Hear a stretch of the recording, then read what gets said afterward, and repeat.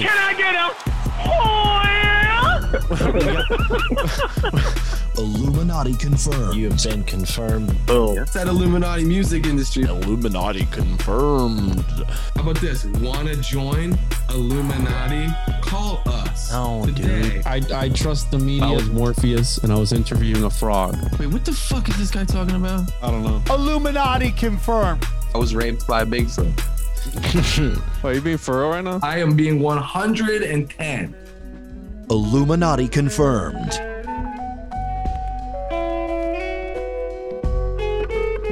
She was rocking a sundress made out of silhouette. Shadow puppet strung along for the village idiots. Stop the hissy fit. Walkman, Bob, digi shit. Same city bricks. Looking weather, then you end up on the shitty shift. Bottle of Vicks, vapors rubbing for the gritty fix. Hippie chick need a different twist. Drunk tryna bitty fish. Fake heartbreak like Diddy shit. When the last train missed pity party, now the city sick. Milk's gone bad and the well has never seen a drip. Last piece of the puzzle doesn't seem to fit. They on the greedy shit, hand out needy tip gratuity included. We don't need a tip, thanks though. Right high even when the bank low. Walk in the blank slow, hands on the tape deck. Heard from a bird's eye view, it's a train wreck. Got the crowd rocking and they don't know my name yet. It used to be, it's new to me, it's out of my control. And so what you waiting for? Can't take no more. Got some place to go. And when the chips are down, I hang around. Where I'm allowed to roll. It's all fire.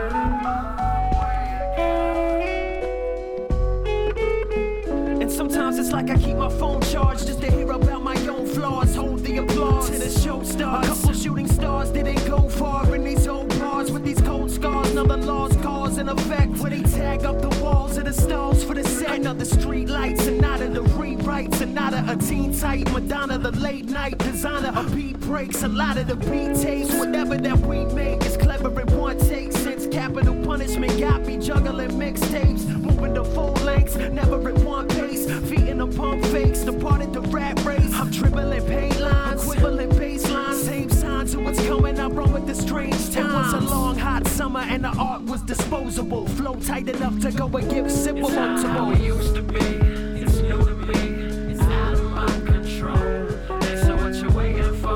Can't take no more. Got some place to go. And when the chips are down, I hang around where I'm allowed to roll. It's all fire.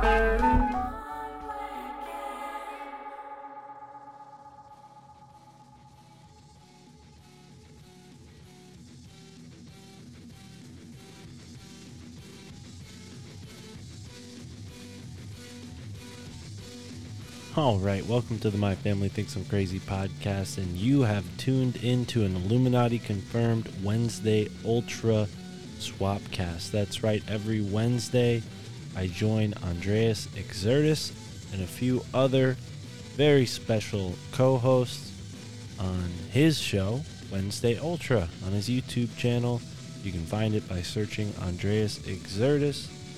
Please go and check that out and enjoy listening to this episode of Wednesday Ultra featuring my friends Juan Ayala and Chris Proser.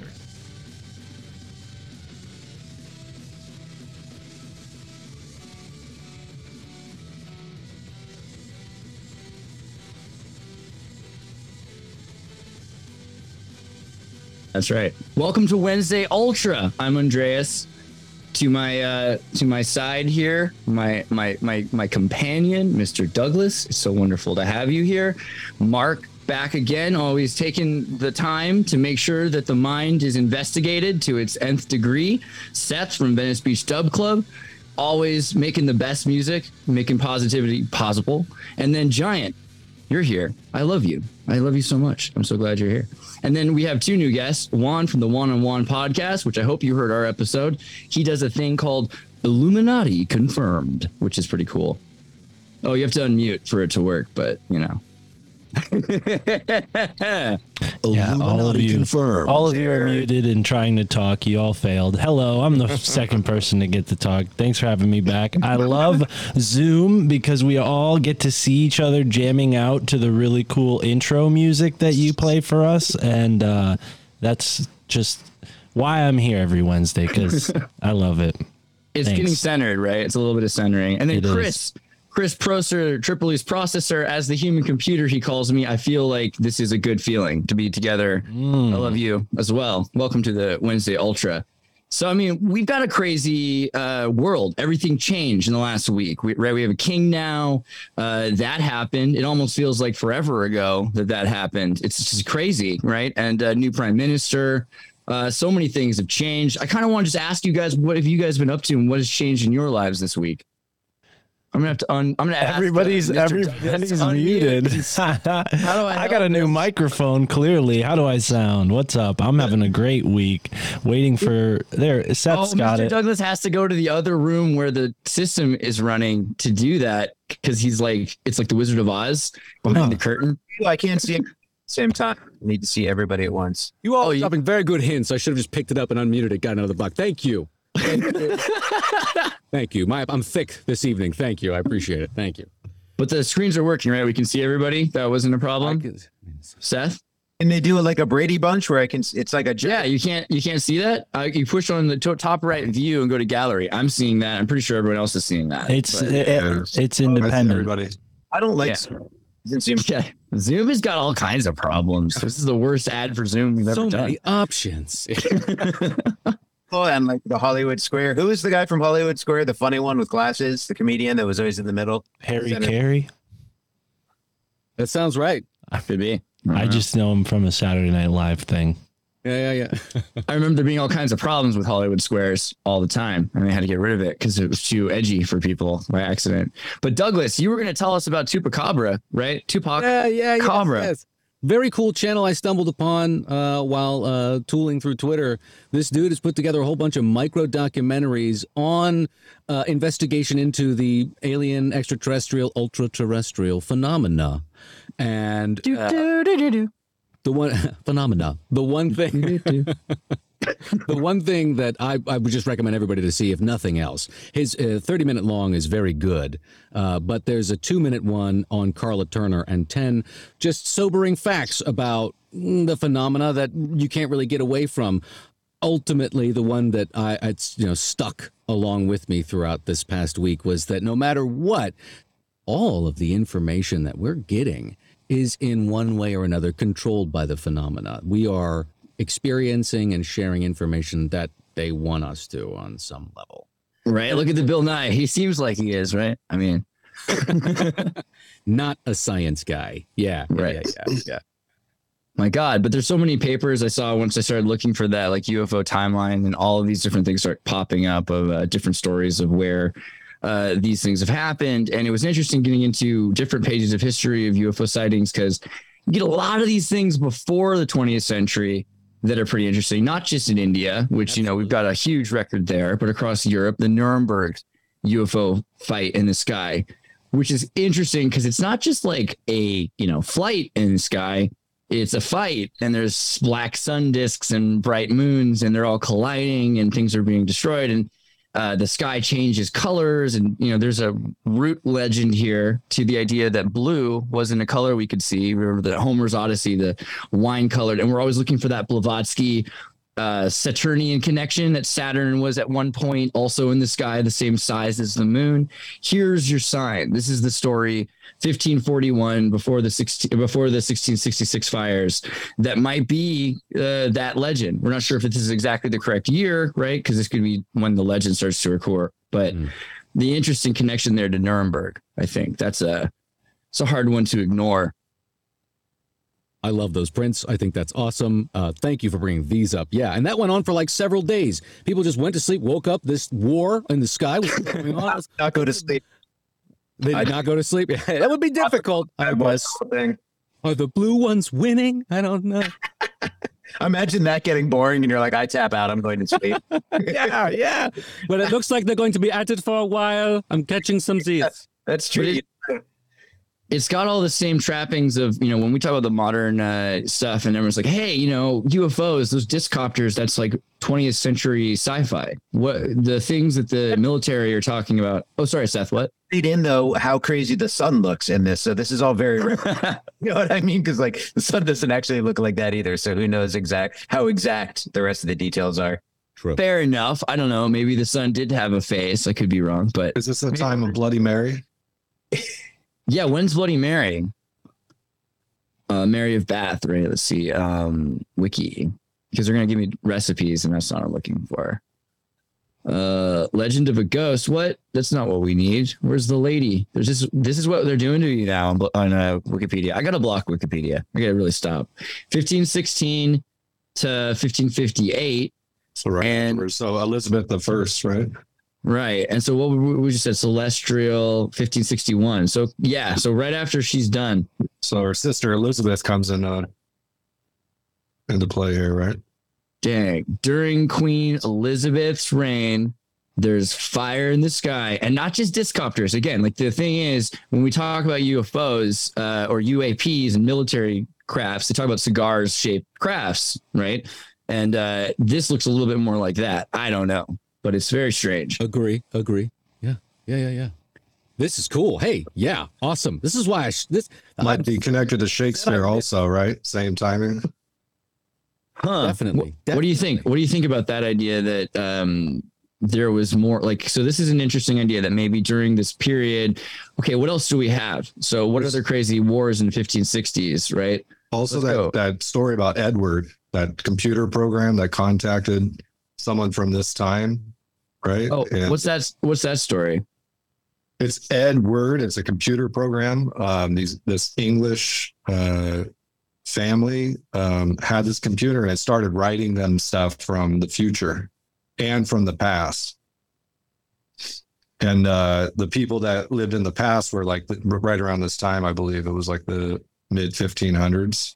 And the computer itself said it was like kind of like it was AI. It was from 2100 or something like that, and it was trying to connect them and talk. It's ED and then Word, WORD. The new 23andMe, Edward. Edward.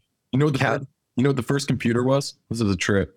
The Babbage calculator or what? No, it was for making like blankets and stuff, weaving.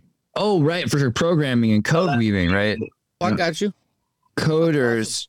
So the word coder, if you go to etymology and program as well, comes from the system of code, tablets, wax. No, this is even earlier, from tablets, from doing tapestries. Right.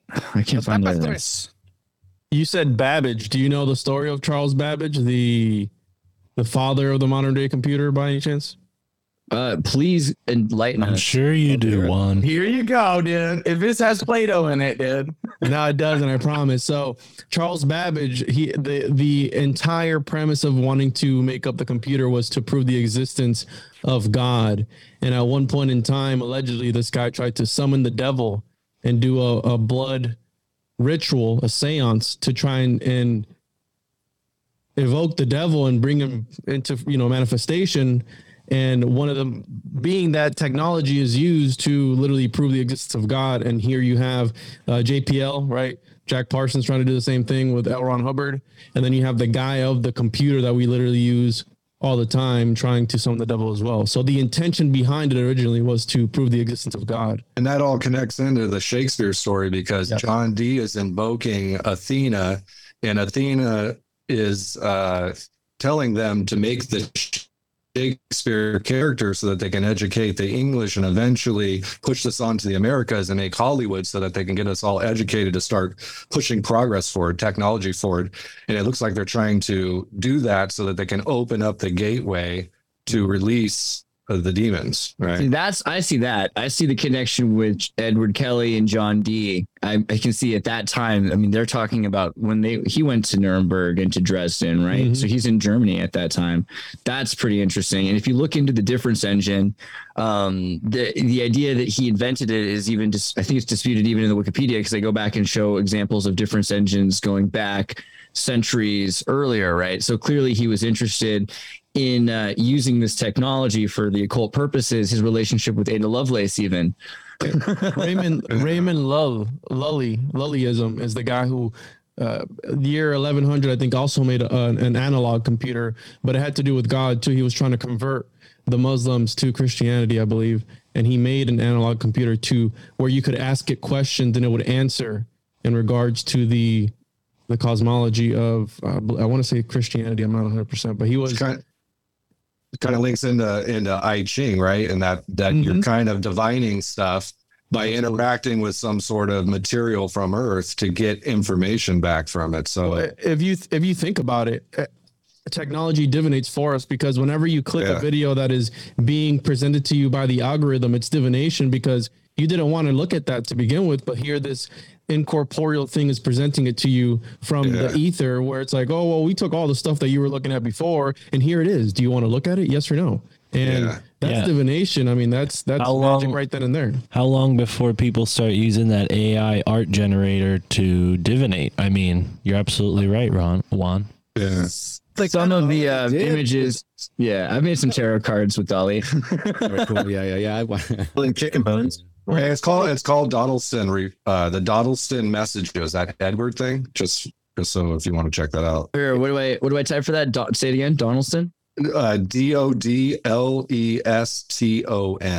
and messages. The Dawdleston messages. It's called technomancy, where they use technology to enhance their magical powers. In VR chat, there are literally people with entire temples and rooms where they do virtual magic, and they're using this technology to enhance their magical abilities. And I've literally been in one before, a Golden Dawn one, where it's like an entire replica, and you can walk in it, and you can pick the dagger up, you can pick the chalice up, you can pick everything up, and it's literally in VR. So this is not out of the norm for some practicing occultists to use technology in order to augment their magical abilities. Juan, is that like is that a temple? Is that where like people like go meet and then like do these things? I have a video of it on my YouTube.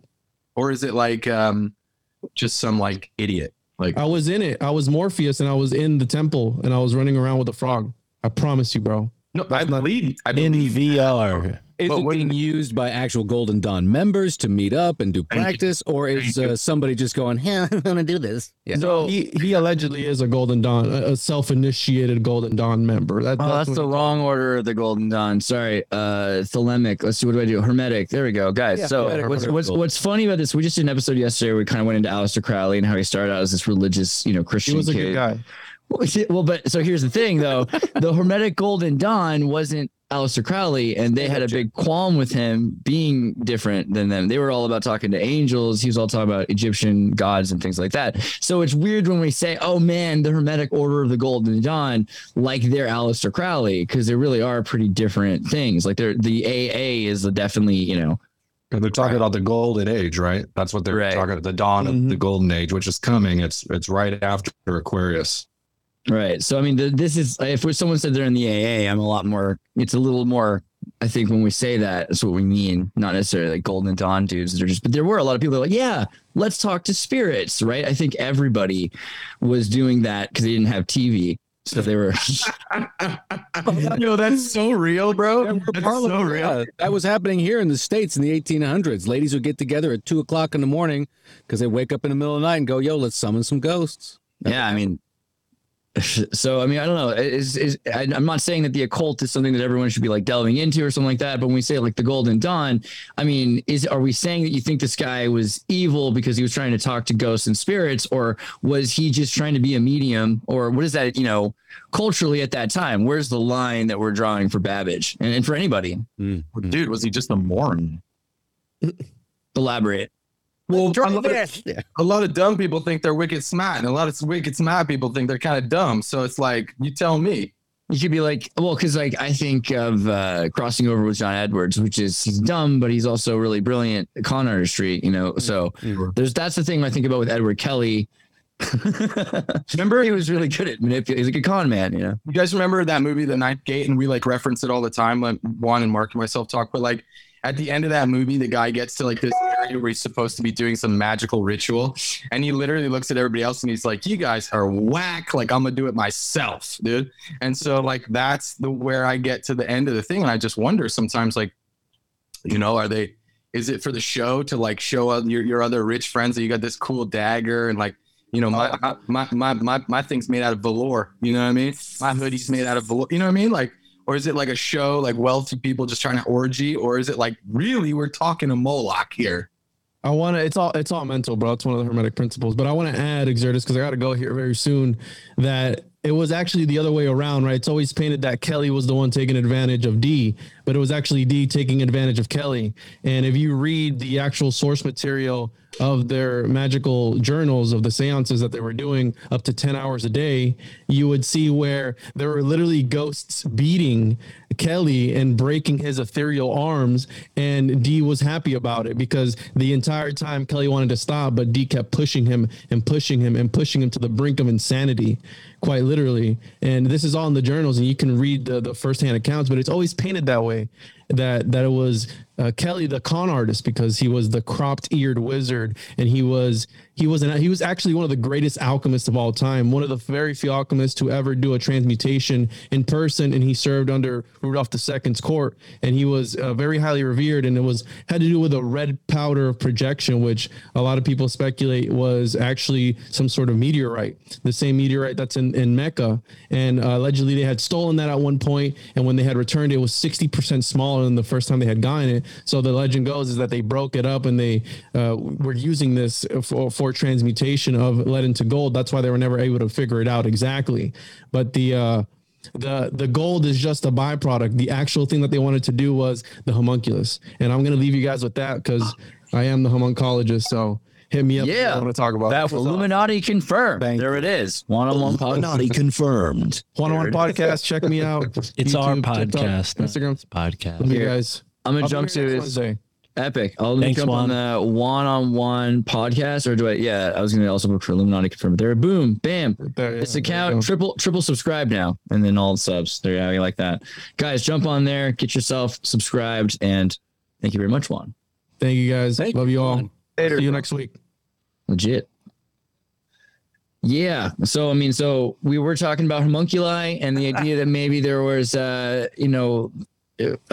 way the history tells us the story is backwards on everything. Maybe Aleister Crowley's story is told backwards as well. What do you got there? What are you looking at that book over there? What is that? I'm just trying to add some interesting elements to the show. We got all these brilliant people talking. There's no reason why I can't flip through a book and see if it adds to the conversation. Right now, I don't have anything to add, but expect me to if you give me more time. Yeah, so that stone thing that he's talking about is also, mistaken with a philosopher's stone and Jacob's pillow stone, right? So that it has magical abilities to open up portals that can go all the way down into hell and all the way up into heaven, or at least through many layers or whatever, right? So when you start reading on all these things, they start to get confused on which is which, and they're pretty much, some people would agree that it's the same thing, that it's all the same kind of stone that they're using to perform a lot of different magic things, like opening up portals and stuff. And then they can interact with the demon. So he was probably using that stone so that he can invoke that Athena character and get information from her, right? So sometimes there's psychics, like throughout history, they're always capturing these cultures, and then they take their psychics and their wizards and stuff like that. That's what happened with Joseph, Moses, really you go back, Isaiah, all of them were captured by one group, and then they save those certain people. Like sometimes they save the women because they want to, breed with them or whatever. And they usually save the, people that have psychic ability and stuff like that are able to somehow talk to spirit entities and stuff like that. And then they get them to invoke things, and then they want information that helps them create an empire that's kind of indestructible so they can keep winning fights and so on. The guy who predicted that Nostradamus, or he interpreted Nostradamus's writings, right? His quatrains, and he said that Hillary Clinton, Which one was? Yeah, she was going to lose, and also that Trump was going to have one term, and that the King of England would be coronated this month, that the Queen Elizabeth would die the day she died, et cetera, et cetera. A lot of things this time around that were pretty decent, like pretty accurate, pretty specific. The other one that was good was, let me see if I can get back to the beginning of it. It said, where was it? The neural link or something. Who's poor Sir Beavis? Is that Beavis? Did he predict Beavis and Butthead? Is that what we're seeing here? The return of Beavis and Butthead in 2022. Come on. That's pretty good. If you can predict that. But 2028, here it is. Discovery of the Philosopher's Stone, followed by financial meltdown and religious revival. So, because then, what would do more than, to get people back into immortality, the Philosopher's Stone. So I don't know. It's interesting that it's not far away. Maybe Sir Poor Bevis is or Beavis is Joe Biden, or Biden Beavis. That I like that connection. Yeah. There's that sounds. Yeah, that's that's all Beavis right there. The presidential thing and everything. It does feel like it's such a show. But when you got some of these characters that are supposed to be here for a while, like a judge or something that's there for 20 years, that seems like, you circumvent the power trip and the trading places, the hat switching, by being in the background echelon, right? But the thing is, Queen Elizabeth II's son, King Charles, he supposed to be in this, and another guy also predicted, only supposed to be king for another 6 years, not a really long reign. And then that's the transition. Yeah, and then you've got this idea of King Bill, the Lionhearted or something like that, and plus this esoteric kingdom of Harry, which is existing in the financial sector and might be real. Who knows? It sounds kind of crazy to think Harry's actually that well connected and is building this Yakuza in the Caribbean or something. But you've heard this, right? Like he's got all these businesses. Chris was born in the Caribbean, hence the background there. Oh, that's cool. That's where you are right now. I thought you were in Windows 98. No, I'm under a cocoa, obviously. Yeah. But yes, you're from the Caribbean. What do you think about Saxon trusts, and where in the Caribbean are you from? And the idea the Caribbean is like the center of finance for this new economy. Dude, you tell me. This is all kind of new to me. There's certain aspects of it that I could tell you are like very real. There's other parts of it that Mark and I were talking about earlier in the week where people are trying to discount volcanoes, and it's like the most ridiculous shit I've ever heard in my life. Because I'll tell you what, to keep it in the lane of the question you asked, though, I wouldn't be surprised. All the pirates down there. Chris, tell them where you're from, brother. Tell them a special place you're from. It's a unique place. Yeah, I was born in St. Croix, and then I moved to the States, and then we moved back again to a small island, British territory, sovereign nation called Montserrat. And it was known because it was a volcano and erupted in 95.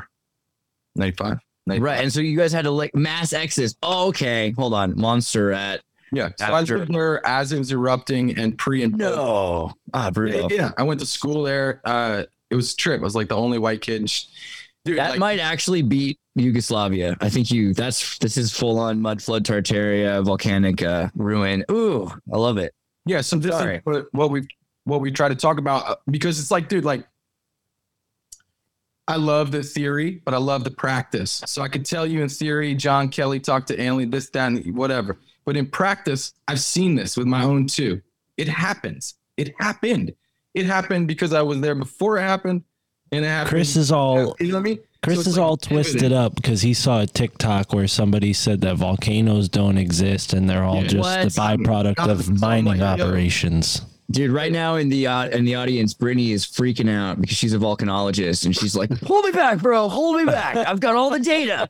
Brittany, I'm gonna send you the Zoom so you can jump on, so you can. I don't think anyone disagrees with you, Chris. That's the thing. This was one TikTok post. I'm on Team Volcano. I believe in volcanoes. It's funny. I believe a lot of weird stuff. Man, I believe a lot of weird stuff about volcanoes. I believe a lot of weird stuff about volcanoes. Like I think that volcanoes are often and were power plants. Like you look at Oklo in Gabon, right? And there's a lot of evidence that it's a natural nuclear reactor, but I don't know. I don't feel like it's a natural. Thor lives on all. Thor lives down there.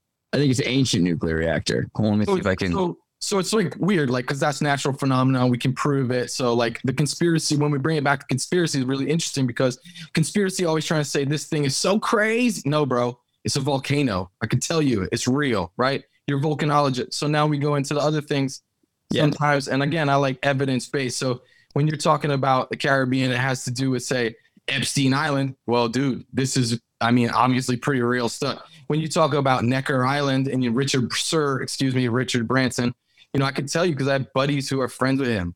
You know what I mean? So it's like, we know. Small place. Yeah, bro. Our next door neighbor was the sitting president of Chrysler Corporation. He tried to freak me out by taking me a ride in his MiG jet when I was 15.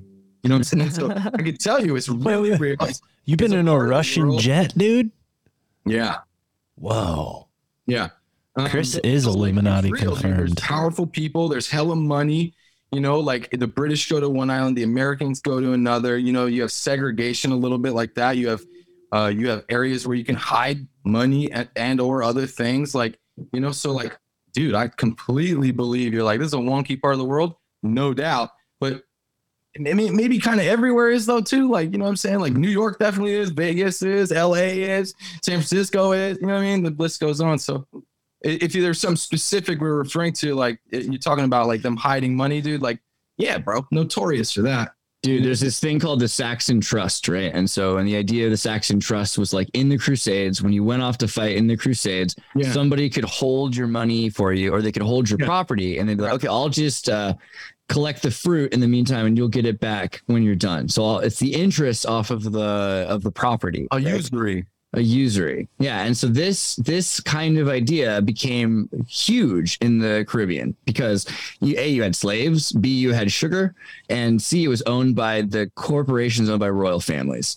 So they were super important. And so what you could say is, I want to have all my money offshore. And so let's remember King Charles II. No, second. Is that right? Who's king?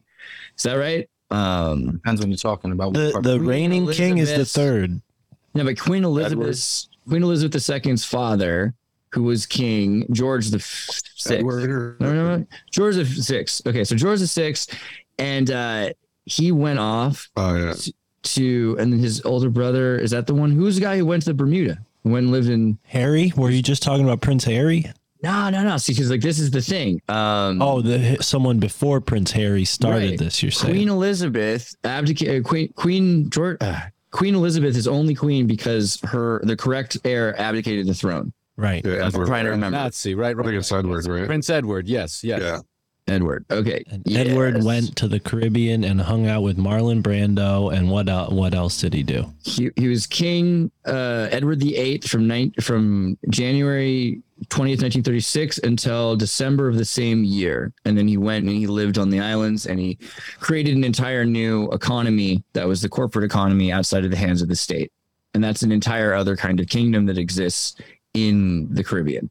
It's also associated with a group called the Knights of the Golden Circle. Interesting. The island? The Knights of the Golden Circle. These are the dudes that have a bunch of gold buried around the South, and apparently and also in Cuba. Yeah, one of the reasons why the Bay of Pigs was such an important thing. Some people say that this is like the predecessor of the KKK. Like the KKK evolved from this. I don't know how true that is, but they weren't really. So the funny thing is, Bermuda blacks were a part of the Knights of the Golden Circle. There were a lot of persons of color members. The KKK is a bastardization of things that happened after the what do you call it, the Grant period, because the Grant presidency he was drunk the entire time, and Congress ran presidency while they had martial law in the South and just had Union soldiers holding together the South after the war, which is another way of showing how much they had to completely convert a culture that really was essentially another country. But between the two of them, in the North and the South, the Knights of the Golden Circle were all black. And there's I want to remember the example. I think it is during the Civil War, one of the most important Breckinridge wanted to seize Lincoln. They arrested Breckinridge, and then a bunch of Confederates left their posts and a bunch of Union Yankees left their posts and joined together wearing all black. They took off their red and blue and put on all black. And then they started launching cannonballs onto, I think it was Pennsylvania, and they got back Breckinridge. So they were called the All Blacks? No, they just wore all black. Oh. No, they weren't into rugby. They weren't. Yeah, I was like, what? I was looking for rugby. And then they did this dance. No, that'd be good. They charged Saturnian. But yeah, they wore all black, which was interesting. And then so their goal was to build a new Atlantis in Cuba as the headquarters, and it would be a controlling of from the Caribbean out to control most of the Western Hemisphere. I mean, dude, think about the British Empire. Think about, I mean, the sun that never sets, right? It's like, right? It's an occult thing. So think about like India. Think about all these places now that's just the British. And then think about a place like Montserrat. Was owned by France, then by England, and then you have a Dutch down there, you have Portuguese, you have the Spanish. It keeps going, right? And then think about they made all their money as buying low and selling high. Spices, sugar, rum, etc. People, for Christ's sakes. So it's like, it's really wild because you're talking about the first corporations, right? What was it called with the letters? People, like the charters, you mean? Like the first companies, the first corporations were made in collaboration with the crown of each of these countries. Yeah, royal charters. For buying and selling, right? And then so they made piracy legal over time. So you just, at some level, there's no doubt there's all this craziness, but at some level it's commerce. They're making money. Right. I mean, so you have this idea of the legitimate source of violence. So the state has the legitimate source of violence so they can license it. But in maritime law, that's not necessary, right? Because then everything's in anarchy officially in the waters. We can start. And that's why it's become that place. But up here where I'm from in New England, we were famous for having all sorts of privateers and pirates who would ship in and out of here. And so, yeah, it's connected up this way as well. We got a couple super chats I should pull up. Stefan says, Shaky Spear, Pantelegraph, fax for Magna Carta. You guys know about the Pantelegraph machine, right? Have you seen that before? Pull that up. You've pulled that up before, yeah. Tell us about it. Well, pull it up. Yeah, pull it up. For those who aren't familiar with the Pantelegraph machine, it's a good thing to bring up, actually. This is a machine from Giovanni Caselli, but really, when you start to look and dig deeper, you find that he was copying an older machine that he got from Holland that was from Arabia through the Cordoba Caliphate and might go back even to BC times. But this machine basically is a pendulum that swings a pen. So you're telling me the copy machine is a copy? This is a fax machine. It's even more than a copy machine because it's a radio transmitter copy machine. But yes, the fax machine was faxed across the world, and it really does work. I mean, you can send a signal and draw a picture, and so they had amazing capacity to do this. You could send a picture of the Alamo to Moscow. Cool. Right. I mean, so imagine the train companies that had this stuff. So we can rebuild this right now. Look at how simple that looks. Let's all just Pantelegraph. Sure we need to 3D print this. That's a good point. I'm going to look into making that happen. That's a good idea. Another super chat was Travis. Thank you. Yeet. He says all the cool people are in the chat. Yeah. See, that's also a couple cool people outside the chat, but we're not cool enough. We're ambiently in the chat. Katie says more drone school money. Yes. So please send us more drone school money. I hope that's for me so I can learn how to use a drone. I don't know if that's what you're saying because it's not. Don't support droning schools or something. Yeah. Stefan, yes, most volcanoes are real, but some nuclear meltdowns and or caustic mud flood events are a cover for casting and kneeling over decades a huge grand bill. Interesting. What do you think about the idea of volcanoes being, like we were saying, this research that they might be meltdowns from nuclear reactors or something like that? I mean, dude, I'm pretty sure anything's possible, nothing new under the sun. You know what I mean? Those things do look like waste piles. I mean, clearly, but dude, there are some of them that are obviously real. I mean, that's all I'm saying. You know what I mean? I can't, black or white is gray. It's always gray. So to what degree? Do you think so? Is that so? I've seen videos where it's like Australia doesn't exist or something like that, and that's really I've been there. Yeah, It's there. No. Or North Dakota. But do you think that they're just saying volcanoes aren't the way you think they are, and they're just really bad at it, saying that they're just not good at communicating? It's like the planet Earth has a huge zit, and instead of stuff coming out, it's hot lava, dude. It's real, bruh. But they're saying they don't think that that these are just CGI. Is that what is that? Like go to Hawaii, dude. You know what I'm saying? Like it's like the land is getting bigger because it's like this is the kind of where the rubber meets the road. That guy can hold it back right there. Right. That guy is doing chi, dude. He's sending chi balls at the. Oh my word! This is Dragon Ball Z. Yeah. Stop. Earthquake, volcano. Let me see if I can pull. That's what that is. Pull this up here. There's a website, volcanodiscovery.com, which is a great website. It shows you where earthquakes and volcanoes are happening around the world in real time, and reports from all of the seismographic centers that are studying them. And you can see, where, and you can predict them. I had this on my phone for a long time with alerts with a robot voice, and it started to really. Yeah, that's a good way to drive yourself insane. Yes, because the thing though, I lived at my parents' house, this is years ago, and I left my phone in my room a lot, and I'd leave, and my dad would be like, I don't need to know when a volcano goes off on the other side of the world. I don't want to know when a volcano goes off on the other side of the world. It makes me nervous. So Exertus, ask your friend too, because I've heard this through like conversation over the years and stuff. Like geology, it's like hard to, scoff at things that we like, oh, pulled it out of the ground, literally, you know what I mean? So that kind of stuff is interesting. But I've heard in the past, and it could be completely wrong. I'm wrong like 90% of the time on most of the things. So, but I've heard that, because geology, so spitting up stuff from underneath, right? So I've heard in the past that volcanoes can spit up like rare minerals, right? Oh, yeah. So that could be interesting too, because when I lived in Montserrat, for example, they were paying the average person, I think it was 5,000 EC, which is like, I don't know, like 2,000 pounds, which is like, whatever, to move, to get out. And so a lot of people say, well, what if this thing's shooting out rubies and diamonds and sapphires or plutonium? Who knows what? I don't know. Right, or uranium or plutonium. Then that's the one that made the Oklo reactor so interesting, is that they had 16 natural, accordingly, plumes where, like linear accelerators, this a depletion of uranium was happening. And something like it went from a contents of 0.720 to 0.17 or 717. So a decent loss in the amount of uranium through actual natural breaking down, energy being used. It's sheer probability that at this point in the arc of science that we're beginning to shed the material confinements, because our environment is showing us like, hey, here are physical materials defying these laws of thermonuclear dynamics that we once held to be law. We're seeing that the boundary between one material and another is a lot more fluid than we once imagined. And really, all of the environment is going through a sort of alchemical process. And here's an example of it.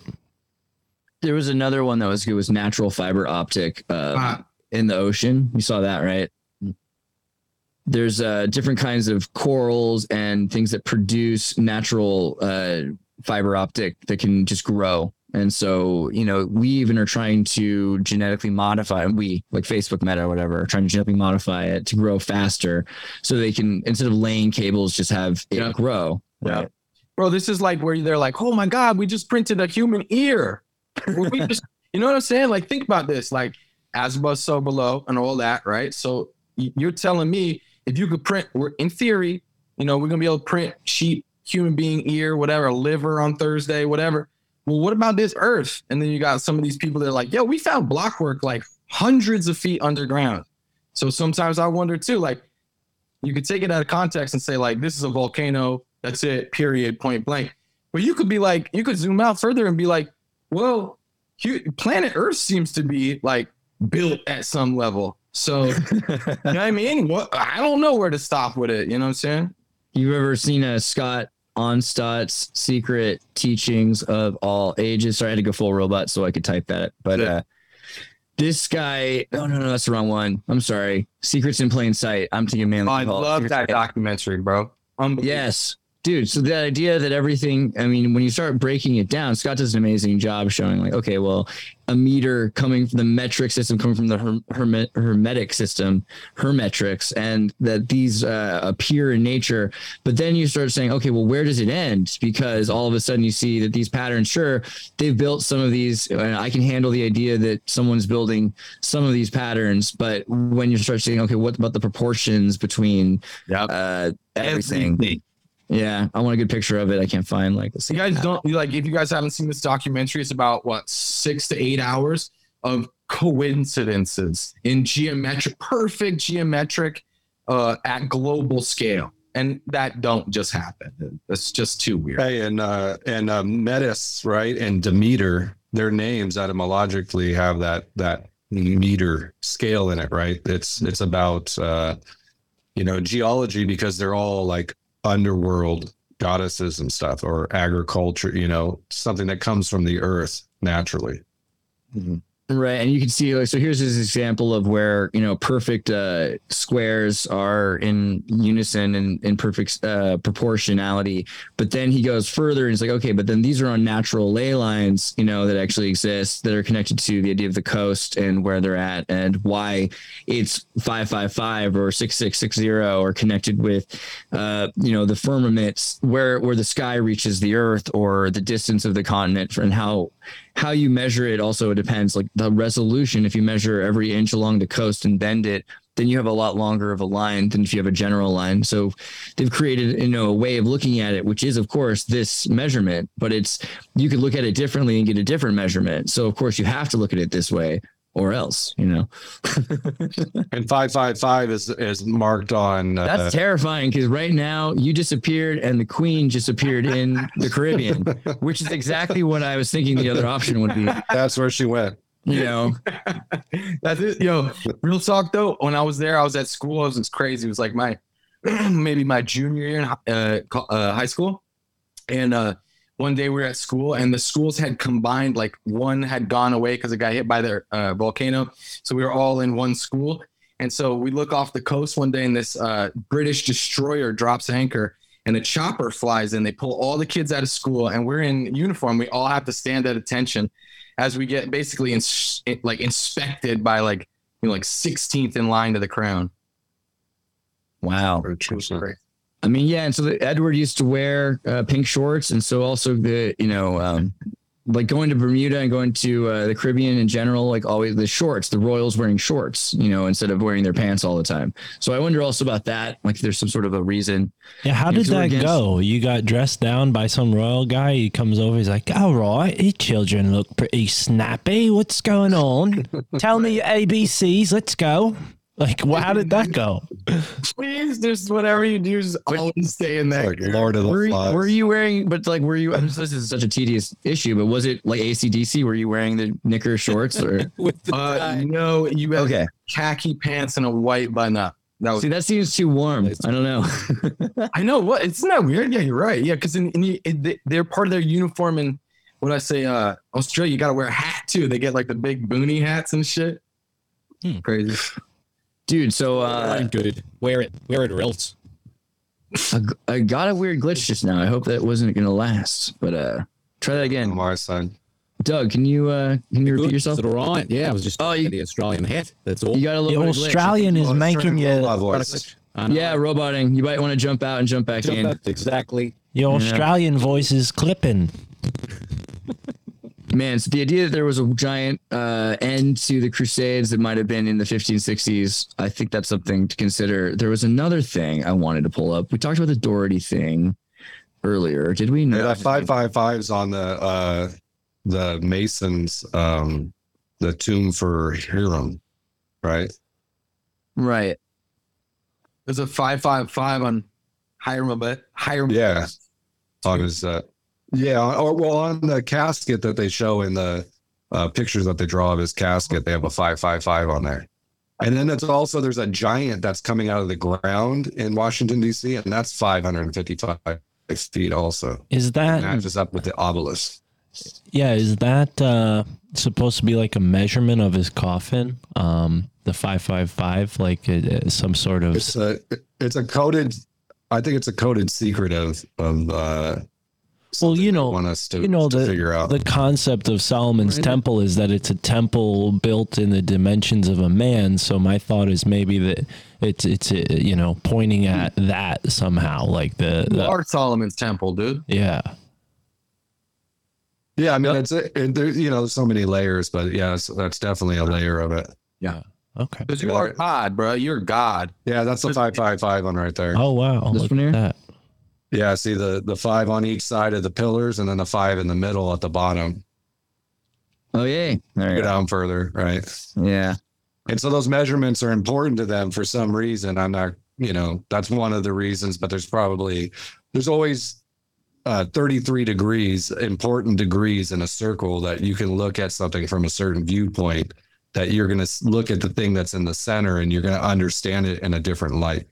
And so they always have things that there's 33 ways at least to look at it, or 365 or 360 ways of looking at it, but you only need 33 of them to really see that viewpoint. Wow. What degree are we again? What do you mean? What degree are you guys in your knowledge? Are you asking us if we're initiated? Yo, that was nice. Bro. Your man said nice answer, cock and ready to rock, bro.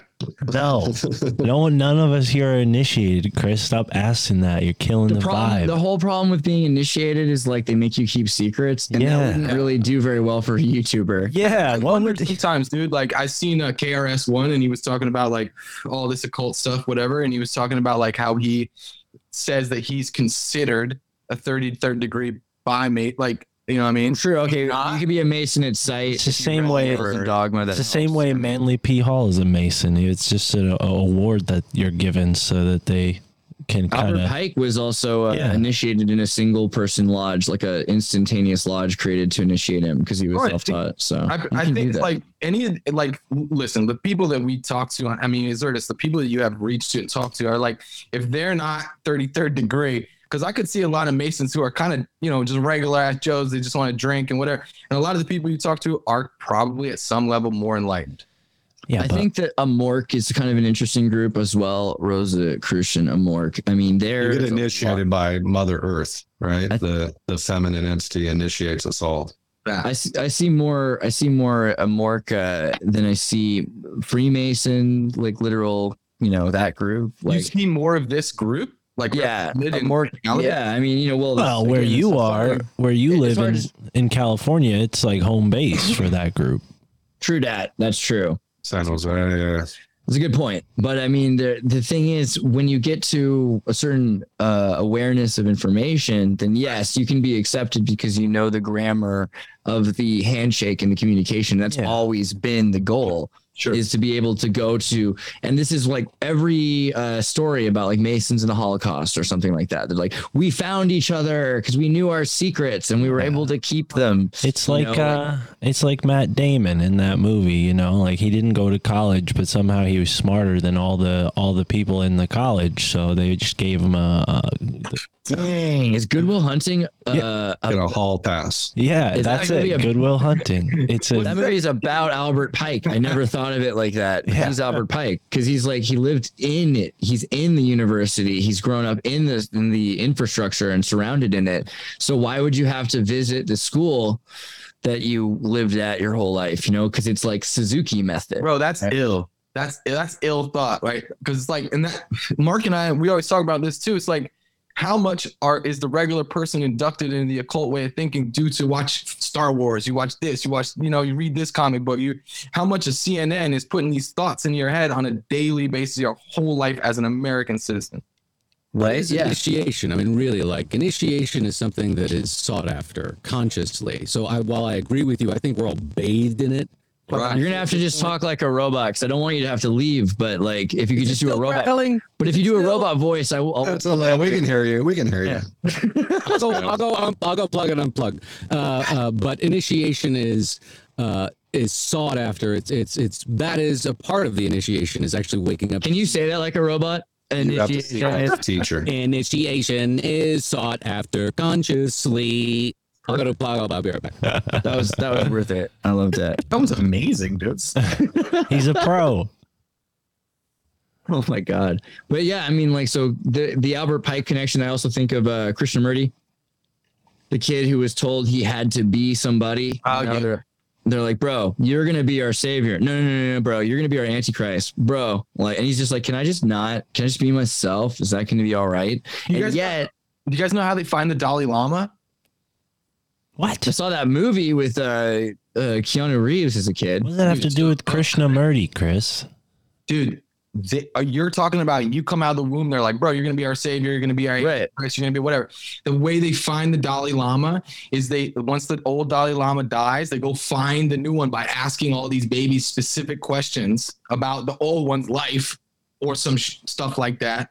And the one that gets nails it is like, oh, you must be him. Bada bing, bada boom, it's the new Dalai Lama. Have you guys seen the Little Buddha with Keanu Reeves as Siddhartha? Keanu Reeves, aka the lead member of the band Dogstar.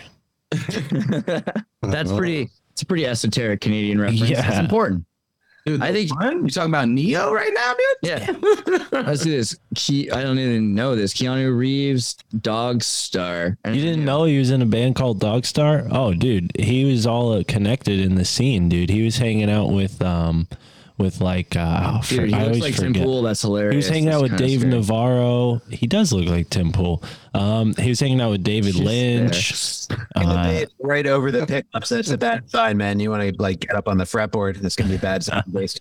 Yeah, no one said he was a good musician, but he hung out with musicians, and he also hung out with this woman who I think, based on some research I did, they ritualistically sacrificed him and Marilyn Manson and some other rock stars. So yeah, Keanu Reeves was kind of connected in the rock scene in LA. Aw, dude, that makes sense. If you look at Ted Theodore Logan, you know what I mean, and Bill S. Preston Esquire, I feel like you will find out that these are some of the most, righteous dudes in all space and all time. You know what I mean? I just think so. I mean, their message is be excellent to each other. I mean, it's like, bro, I just want to say, like, honestly, Bill and Ted like saved and changed my life, and I'm working on fact. I'm gonna build San Dimas, and we're gonna save America. But here's the real question: is Bill and Ted's Excellent Adventure the prequel for the Matrix, like the real prequel for the prequel of the Matrix? Huh?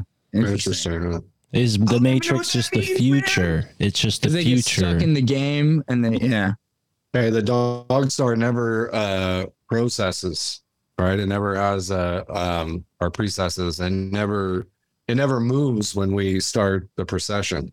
There's the Pleiades and the Dogstar, which is Sirius, right? It stays the same no matter what. It doesn't actually move when all the other planets move.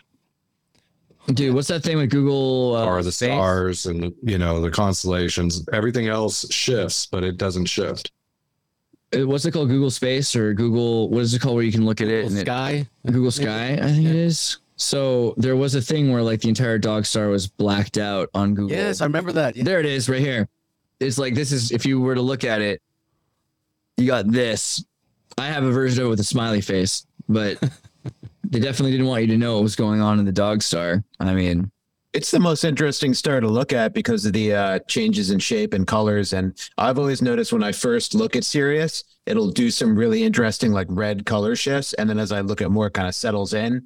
So if you look away from it a while, you know how kind of when you look at a clock, you might see it like the second hand doesn't move for a second, then it starts moving once you're observing it. I've always Sirius does strange things when you first gaze upon it, and then it kind of settles into a more regular pattern. But you can look at it just with binoculars or a good camera zoom, and there's good videos of this on YouTube of it changing shapes, like in a pattern of colors and shapes, and looks nothing like the other stars. Have you seen Electric Universe, where they show they believe by their theory that we're moving, outwards from the galaxy, and that we're going in a spiral, and it's actually sitting at the center of the spiral. That's why it doesn't move during our procession.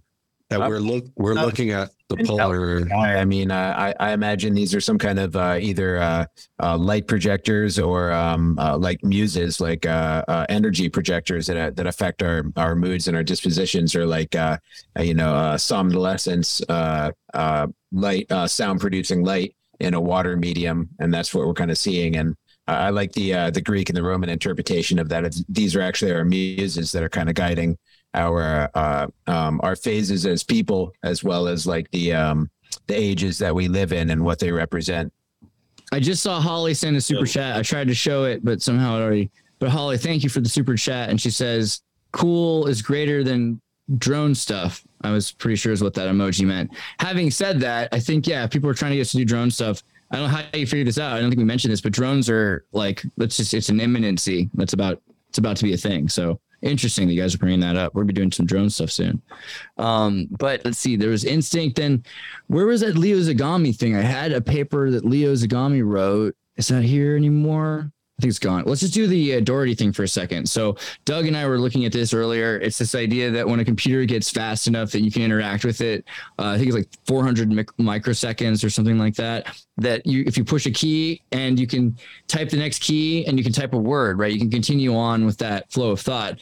But this is getting so much more for the metaverse. What it means is like you could put on a helmet and it could create the next step as you step there. And it can create your reality all around you as it's happening, because it can start to model and interact with you in a fast enough time that you can feel like the illusion of reality that it's happening instantaneously. And the main thing that they found that it was useful for, why corporations felt like studying this, was this made you buy their product, right? Because if you could keep using the dang thing, this is one of the reasons the iPhone was so popular. Like you could just not put it down afterwards, right? Because it's beaten the Doherty effect. So we're getting to this point where everyone's used to instantaneous responsiveness, and that means that we're not very patient either. That's also a problem. People aren't willing to wait for a video to download or load, even if it's even if it's a better video. Yeah, and they're not willing to sit through a video either. Have you heard of the hydrogen theory, where that it's all just one hydrogen atom, everything in the world, and it's just moving at different rates depending on where it is, where you're at, and everything? That's moving so fast, it's faster than our ability to process. One hydrogen theory. Let me see if I can find anything. That sounds amazing. Yeah, I don't know exactly what it's called, but it's basically, they're saying that there's just one hydrogen atom and it's moving everywhere, and it just slows down at different rates for different materials and stuff like that. So we see everything because we're just moving slower than it can move. It can move everywhere instantaneously, basically. Man, so that's another question. Do you think we're all instantaneously connected everywhere at once? Or are you, Andres, are you aware that you're screen sharing a YouTube page right now? Oh, really? Yeah, we weren't seeing whatever you were seeing. I noticed your mouse was moving, so I'm like, he must be clicking on about things. All the stuff I was looking at. Yeah, we saw none of that. Oh. There was this for a while, and I was equating how, it's funny because I feel like for someone listening to a podcast, this would happen anyway. Because sometimes I don't even visualize talk about it. The page I had on before this one is interesting because that reminds me a lot of like we're talking about the stars, or when you look at the planets and how they kind of change shapes and stuff like that. The hydrogen. Fine. Well, and I wonder how much of that is like you're lining your eyes up with a source of light that you wouldn't otherwise catch, and it's like you're engaging with that band of light, and like as the light's coming towards you, you're like seeing more of it. I don't know, but it's certainly I've seen similar things looking at the star, like a change in color, almost to the point where you're like, is that like a plane or something? Like, why did it just change from orange to blue? Yeah. Fluctuations in the wave of what light looks like. It's burning off different elements, right? But yeah, the question is, are we all interacting with all matter and energy and each other all the time? I think it's pretty obvious. I mean, you talk about things that you see evidence of in nature. When you see what do you call them? The mushroom colonies, mycelium, yeah. Mycelium colonies and stuff like that, and how they interact with the tree roots and everything. And of course, we're exchanging carbon dioxide and oxygen with trees and all that. And the melanin in our body is also producing oxygen. And then there's a finite amount of oxygen in our atmosphere. So it seems pretty evident that everything is deeply tied to everything else. And we're all each other. everything that you guys were talking about in the first hour it was so interesting because the Aleister Crowley thing, like summoning the demon, and it really tied in with me with the idea of people who believe the volcanoes are just mining waste piles, because if reality is perception and we can all influence each other to perceive things that are wildly out of that don't, the rubber doesn't hit the road, where we don't actually see, we can't do anything with that information. You know, if we're not summoning the demon just by allowing all ideas to kind of be equal with each other, even if this guy's seen a volcano erupt and other people say that there are no volcanoes, if we allow all these ideas to hold equal weight with each other, are we not summoning the demon by disconnecting ourselves with the evidence of nature and what actually is going on? Yeah, I think that technology is the way that people are used to now. It used to be that you like explain something like, well, this thing is the grinder. It eats the pencil and you get a sharp tooth pencil that you can, you know, I've seriously, like people used to explain this to kids, and now kids are like, oh, it's like a microchip and it does a thing. That's the natural way to think. It's because the mechanical nature is so much more practical and useful for this person that's never been in outside organic nature before. I mean, all kind of thinking, this explorative thinking, is an artifact of affluent society. Because if you're a farmer and you think that volcanoes don't exist, you think that whatever, wheat doesn't exist or rain doesn't make crops grow, you know what I mean? There's this kind of thinking, what would be an actual demon if there was like one guy in your farming community who's like, the wheat is actually an alien or whatever, you know, like you'd have to excommunicate. If anyone started entertaining those ideas, you wouldn't be able to farm anymore. You wouldn't have sustenance. So do you guys remember Idiocracy, where they can't how to make plants grow and they're like electrolytes? Yeah, exactly, dude. Exactly. And these people are like, clouds don't exist. You're like, stupid. Look up. Like, I think the problem is like so many people. So this is my theory on this, right? So there's like a level of, and I got this by accident from Jerry Seinfeld's speech at the commercial, whatever it was, where he won like the award for the best commercials. And he says, you know, I love commercials because I don't care when the product gets here, I'll get another commercial and I'll be hopeful for that product. When the product gets here, I'm happy, like from when I order that product on the phone and see the commercial up until it arrives. And when it arrives, it lets me down. But then I have a new commercial and then I keep dreaming about the next thing. So the product never has to match the commercial. The commercial is the most brilliant part because it's the magic, right? You know, I think that's a huge thing for people. So we're living in this perpetual, create a dream, and that can be valuable, but it also destroys people because they become cynics. A lot of people say, okay, well, I'm never going to buy something again. That hovercraft from Mad Magazine was a ripoff, you know? So I think this is the next step in understanding, is that these things that are pushing us forward and progressing us are always related to these delete. Oh, they cut him because it was so deep. Say it again, Giant. To be connected to Giant. Say it again. Doing these pushing, you know what I mean? Say it again. They cut you off. What I was saying is that these entities that we consider demons and stuff like that are interacting with what we call the elites and everything, right? Am I still going? Yeah.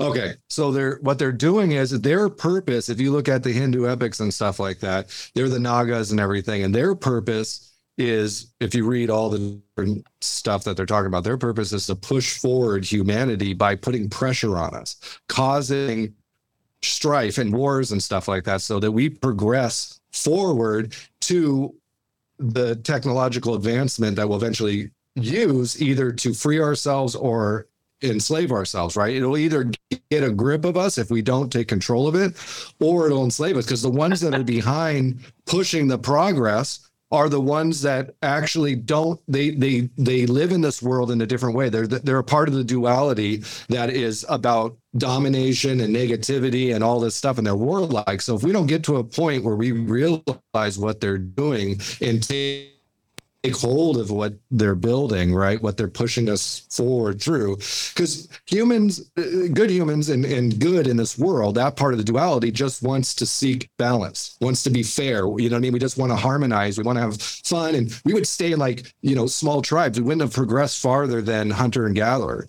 Their job is to push us forward so that they can push this technology thing, and what it's doing is that they're getting to a point where they can free more of the demonic spirits, but we have to get to the point, and the Buddhists are trying to free these sentient beings that are locked inside of this underworld, or a lot of Buddhist programmers, just saying. Yeah, so we're trying to what I believe is the mission of humanity, and what we're supposed to be doing is we have to figure out how to unlock these things and release them from the lostness that they have become, from their demonic energies and stuff like that.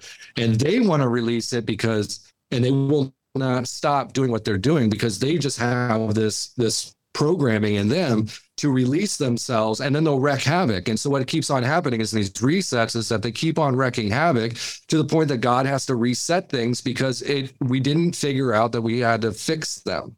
You see what I'm saying? We had to make them. It's that veil. So they're broken, but they're pushers. Well, yeah. So I mean, you think again with this Jerry. No. I was just gonna say, like Jerry said with Jerry Seinfeld, you get this product. People actually are thinking it's a veil. So you're believing that you live in a world with Santa Claus and with flying ships you can buy from magazines, and where the vacuum is gonna work and everything like that. And when that veil's lifted, there's a huge amount of the population which is primed because they've lifted the veil. They know that it's a lie, but they stay there. And that's where so many people are like, well, then the volcano is not what it's cracked up to be. And Australia, you know what? It's not what I thought it was. So it just might as well not exist. And Paris, I went to Paris. It did not look like it did in the magazine. So I don't think I was really in Paris because the magazine was real.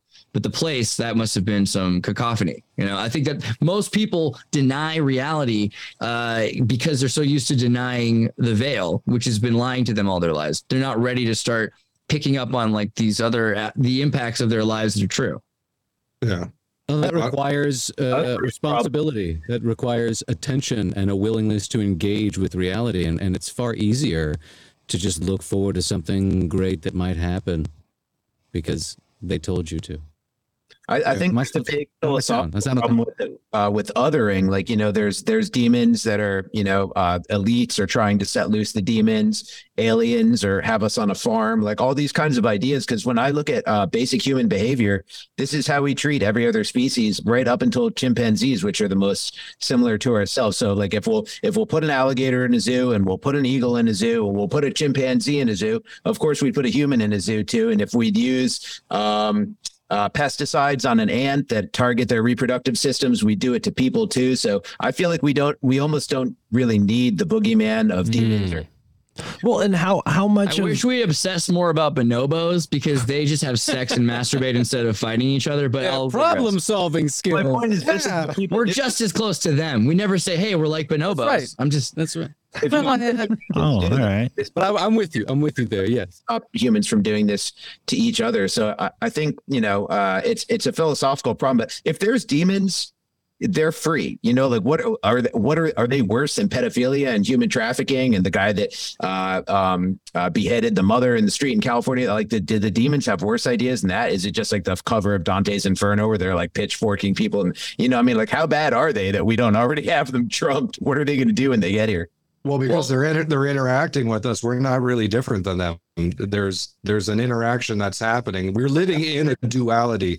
The ones of the worst nature are these things, these entities, right? It's a way of thinking about it. I'm not just being direct about it. You know what I mean? It's like these things are the worst case scenario. And what they try to do is they're trying to influence the balance of energy towards the negative. They're pushing it in. You see what I'm saying? And so if you are a part of this duality, you're able to get influenced by it because it's a test, right?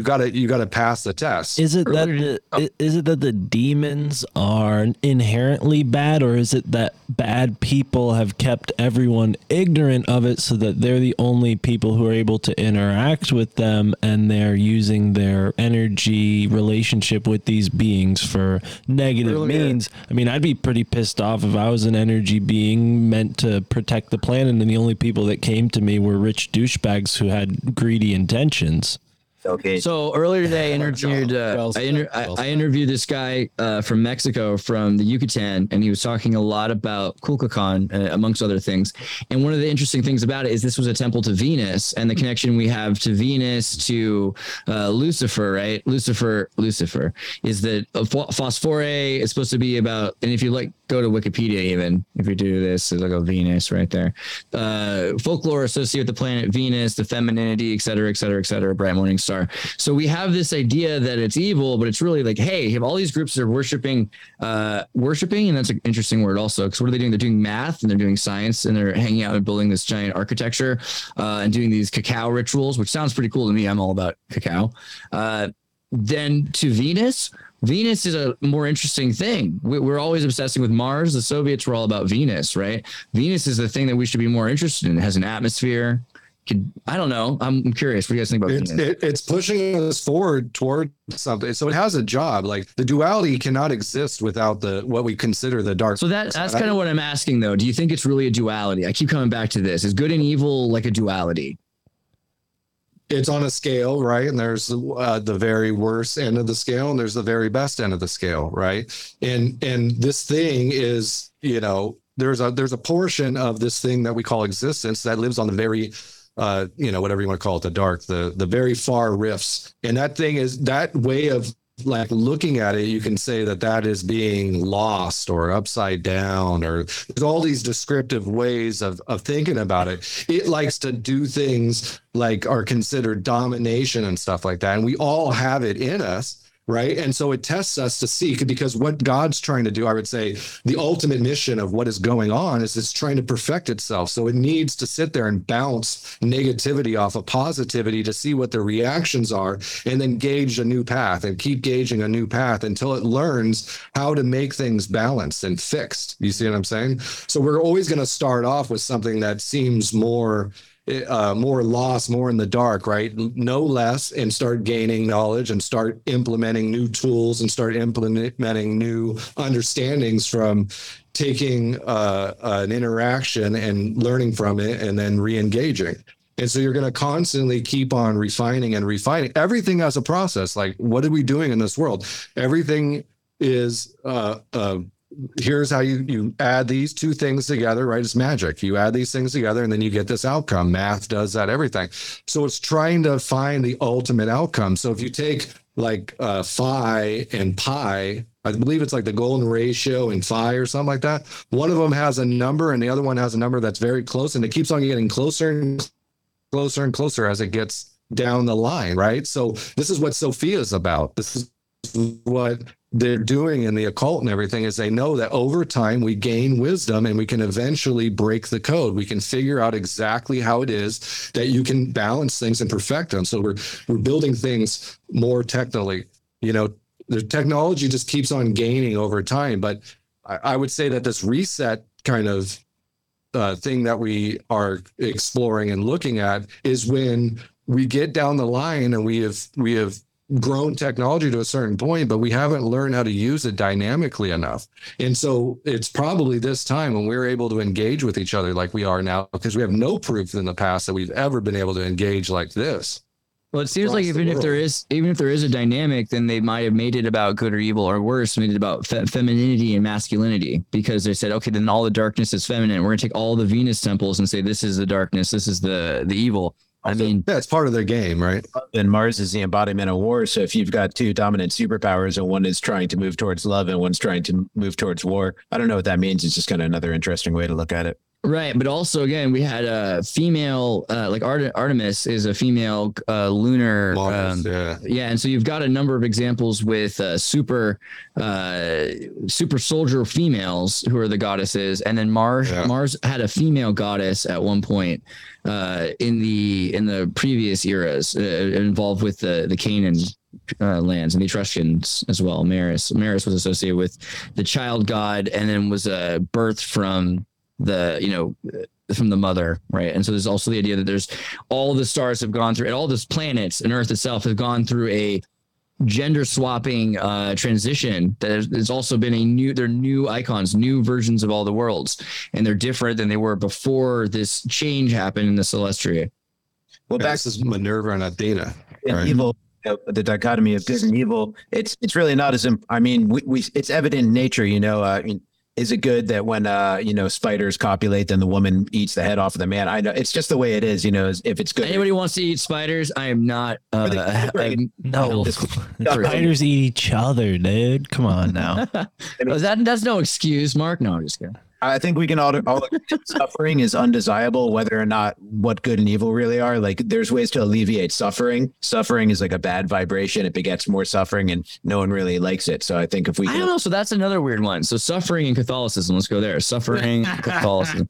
Because I was raised with a lot of Catholicism, and so for me, suffering was described as what happens when you're pulling a muscle up with a weight in your arm, and it's getting stronger. And so. Definition of it. That's it. Yeah, it strengthens you. Yeah, there's good aspects to every single thing. Whereas anxiety is maybe different, but also anxiety can provoke you to do good things. And so maybe suffering, if we don't have enough suffering, you also think about people that have no feeling and they get a lack of sensation and they start to invent new sensations and stand 40 in bed. Bro, right? And that's what Giant was just saying about strength training. You know what I mean? You're talking about had to go through all these things so we could eventually come out with the technology so that, right? We were talking about that's strength training to me, bro. And I just you're building, right? So I hear you, right? But let's go check the opposite. Buddha, Jesus, and all of them was pretty chill, bro. It's the feminine aspect. It's inevitable, but suffering is voluntary. So there's some questions about Jesus too, because he did have that passage where he's got a sword and he's here with the sword not to bring peace. And I think we might have, it's kind of like the Che Guevara t-shirt. Like, it might not be a perfect representation of the. Wait, you're telling me he wasn't white? What? Hold on a second. Black Jesus, ironically, probably closer. I don't Black know. Madonna. We have talked about this in the past. Another thing that came up in a past episode was wicking, bending, right? And you said worship earlier. Now we're talking about suffering. The original meaning of or etymology of the word worship would be to bend and then being, right? So ship is being and war would be to bend. So, you're sort of bending the being in the image of the gods. Are we all in agreement that Wikipedia's joke is Wikipedia? Is that, I think that's what's going on there. I like that description though, Mark. I like that. Bending and molding toward divinity. Yeah. And I've seen that book, Wikipedia, and it's not a great book. No. There's better books. Yeah, we got to take on it. Eventually we have to take on the best of both aspects, right? Like, I wouldn't sit there and allow anybody to come onto my property or something like that and come and rule over me, right? So I may have to kill that person if that's what they were going to do. We all have to be ready for something that might be what we consider the negative side of things. But that doesn't mean that we go out and we instigate that. You don't push that forward in this world, but you're able to defend in those ways. So that's where the balance comes in. You can defend yourself, but you don't go and be offensive. You don't go and try to start things. You don't steal things from people. You work hard yourself for your own things, right? You bend your own back to lean down and fucking take care of the plants or whatever it is that you're growing or you're feeding off of, right? And I would say eventually you don't do anything but eat plant life if you can. You don't even put that torture on animals. And once we get to that stage where we can realize that all the nutrition that we ever need and all the things we ever need are right there at our fingertips and we can take care of it ourselves. And we don't depend on another living creature that's trying to have experiences in this world to give us any sustenance or anything. Then we're at that point where we've brought in heaven to earth, and then we're going to see the real God here. You see what I'm saying? We're going to see the good God here. And until then, we're going to keep seeing these repeated patterns of our failures facing us face to face, and those things are going to come at us. You know what I mean? That's the thing.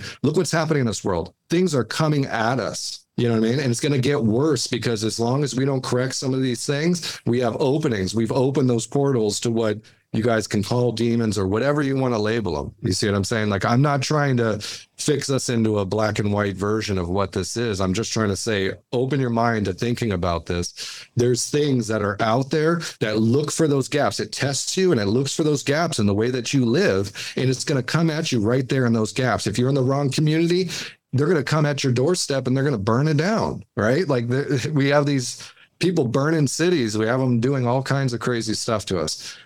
Only because you didn't choose to be in the right place at the right time. And you have to know the difference of where that right place is, where the right time is, where the right everything is. And that's where you find balance. You can avoid it personally for yourself. And then you got to push it out to others and try to help them avoid it. You see what I'm saying? Because we're not going to fix everything until we all are fixed. Wait, or what? Well, it's just going to keep going on like this. We're going to keep on having to have resets. We're going to keep on getting dominated. We're going to keep on having to deal with something that can have power over us if we allow ourselves to be weak in those points. Like I've said before, what you have to do is repent. What a pent is it's a fortification. You have to fortify yourself in every way possible.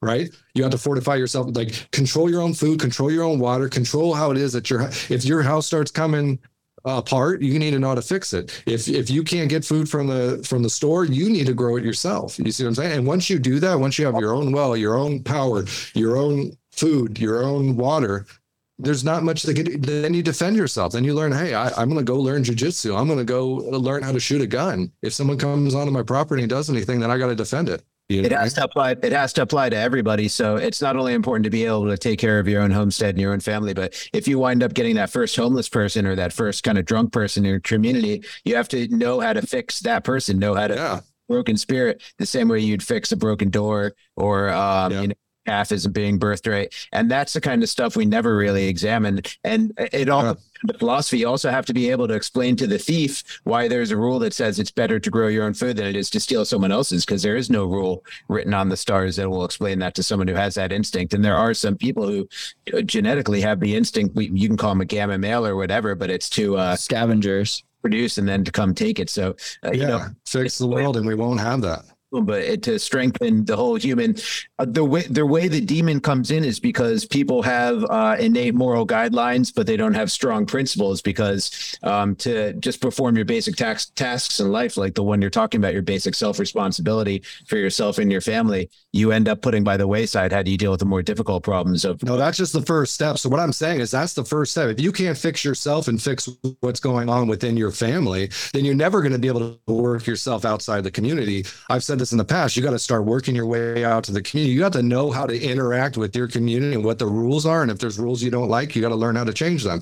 You need to know how your community is interconnected. What is your waste system? All these different things. So that's just the beginning, because if you don't work on yourself, you're never going to have a chance to help anybody else. Yeah. We've got a human species right now that's like 50% broken people, that's a generous assessment. So it's like, it's great that we build up our own, we fortify ourselves in our own areas and stuff. But the demon is out there. It's in 50. Right. It's not one person that is going to be converted. And Jesus had that in the Bible where he's surrounded by people with leprosy, Yeah. So you got that. That's what you got to do is always, you have to fix yourself first. No matter what, there's nothing ever going to happen until you fix yourself, because what kind of example are you to anybody else if you can't fix yourself? Pull that plank out of your eye before you. But you have to defend yourself. Yes, and you got to work your way outwards, right? First steps, your neighbors. Start off in your neighbor's food. Start off in your neighbor's, like, hey, I'll start adding, a garden into your home. You know what I'm saying? Start teaching people, hey, look. Why do you guys think that the people who are the most illuminated or like the highest degree or whatever seem to favor suffering and want to sow suffering in the world and free these demons? Like, how is that why, if they're the most illuminated, they have the most lost and hidden and occulted information, why is that their move? Is to increase suffering, where I would want to lessen suffering, but I don't have nearly as much information as because listen, when you look at these stories in Christianity and everything, these demons are fallen ones. They're the most intelligent ones. It would make sense that the God, if it was like an Abraxas God, right? It created duality. It would have to send down the strongest ones and the most intelligent ones to wait in what we would consider hell. Would have to sit in a place that is the dark. They would have to figure out how to get out of there. You see what I'm saying? And if they couldn't hold on, if they weren't the strongest and they weren't the smartest, they would never be able to figure out how the hell to get out of there. And so this is just the way that the duality has to be framed and has to unravel, is that you have these ones that are very intelligent that actually can be invoked through magic rituals and all this stuff to get information from. But their process is that they're lost and they're trying to get themselves out of the situation. And so they're going to use the people that they invoke and deal with to get them released. You see what I'm saying? So they're going to say, hey, push progress, do this thing, right? I'm going to say I'm Athena, and I'm telling you as the wizard that this is the information I'll give you, and this is what I want from you. I want you to do this, because once you do this, you start getting people more intelligent. They all start speaking the same language. Then I can start creating things from there. You see how the unraveling of the internet and intelligence and all this stuff starts snowballing to get them to a point where they can have a higher magic interface with the world, so that they can open up portals and stuff like that to get themselves out. So the job on the opposite side is that we have to make sure that they don't just get out and wreak havoc. And if you look in like the Emerald Tablets and you look like into things that happened to Atlantis, is that these entities wiggled their way out. There's this Satan, this overlord of the underground and everything like that. And these things wiggled themselves out, and they gave technology to these people in Atlantis, and they started building all this stuff. And then it figured out, it woke up from a slumber or whatever, and it figured out that they had gotten loose and it had caused havoc. It gotten out of control. And then it wakes up and it causes this calamity and brings them back down to the underworld. It's very interesting because like I'm like, my mind works like much more. I'm more Jungian, you know, where I always assume all the demons and the dark ones and the fallen ones, all this to me is metaphorical and explaining aspects, difficult to understand aspects of the human mind and the human working. But you're talking about literal, actual fallen ones who are in a literal place and literally coming out of portals, and they're it's an energy. Perhaps they are both. Yeah, here's the thing I've been wanting to say for a minute. So earlier, talking to the Aztec, to the Mayan kid from Mexico, Andres, the idea of the Star Trek teleporter, right? It's the Star Trek teleporter, which you'd think of as a pretty decent ontological experiment. If you take a person, you put them somewhere else, or you print them somewhere else after destroying them here, they're exactly the same thing except for their soul, right or wrong? Is there a soul? Is the soul quantum entangled? What is the soul? Are you still the same person? And he was kind of arguing to the effect that yes, it could be. But I don't know. Before I go there, what do you guys think? I think energy like sits in a sector, right? And this is how if you look at astrology, they're looking at sectors of area, just like that 33 degrees. They're looking at an angle from the sun, right? So we move closer during winter, and then, you know, it's equal at the equinoxes, and then it's further away at summer, but it's at a certain bend. And when you look at light, if you know anything about like grow lights and anything like that, when you look at light, depending on what element it's burning, it gives you a certain color, and that's a certain energy, right? And so it's burning off certain things at a certain level. So the distance we are and the angle we are from the sun causes a different energy. And when you're born into that, right, or you go through your you're sitting in your mother's womb, and then to a certain point, you go through all these gates of energy, these different types of energy, and that creates a personality type. That's why in astrology, you have certain personality types that come out, and they seem pretty identical to each other, but it changes depending on also planetary alignments and stuff, which would be like in billiards, it would be the sun's energy bouncing off of different planets and coming to the earth. And then you get those energies too. So it's like, this is a more, further away energy. Crucial to that is we can actually see the stars and see colors. So it's like something that has to be taken into consideration. But I get lost when it comes to like that, the picture you're showing of like the Catholic priest getting the information with the guy with the face on his butt. Like, I've never seen that. I don't know where I can go to. We're about, you know what? We'll talk about St. Augustine, but let's really quickly, I want to say, because irrelevant to your point, is that Buffy the Vampire Slayer was a very Jungian show, and every demon represented a human psychological disorder or a mental disease or something like that, that they were Gestalt processing, exercising the demons, if you will, which is a fascinating way to go about explaining it. Because then if the soul can jump from one representation to another, then the daimon can jump from one representation to another. And the connection there is that I see this activity, I see this consequence of choice and action in the faces of every child, every man and women. Shaped like greed, or like, you know what I mean? The Twilight Zone, where they take right. Their faces are shaped like their personality flaw. Yeah. But you become the thing that consumes you, at a certain point, and all that's left is that thing, because then that repeats itself, because that is immortal, is that action and that choice beyond the person itself. But hey, Saint Augustine. Oh, but he was the son of Santa Monica, which is important because Santa Monica is named after the patron saint of failed marriages and disappointing children. You might have heard me say that before. I'm always the first time. I always think about that whenever I'm in Santa Monica. But yeah, so basically, then Augustine of Hippo, he was. Sorry, you say something? That fits. Yeah, right. It fit, exactly. Yeah. Every time I'm in Santa Monica, I'll be like, "Happy Santa Monica." No, where did they get the name Laguna Beach, bro? Because that's another play. Yo, it's Vortex. All I know about that is it's the lagoon, right? But I mean, I think that we'll have to get into like, the California island story, right? That's basically. I know the giant. They say this comes up every single episode that I've ever made at this point, but I have to keep reminding. Good, it's good.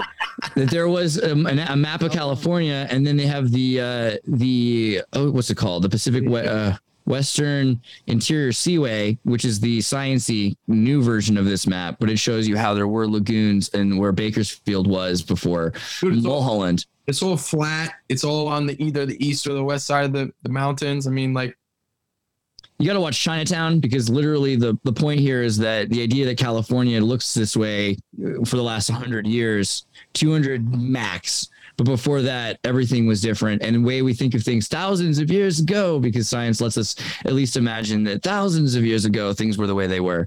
But no, those pictures are about times probably into the 1600s, right? So there's that. But okay, St. Augustine of Hippo started out as a Manichaean. So the Mannies, I love Manny. I did a video on Manny.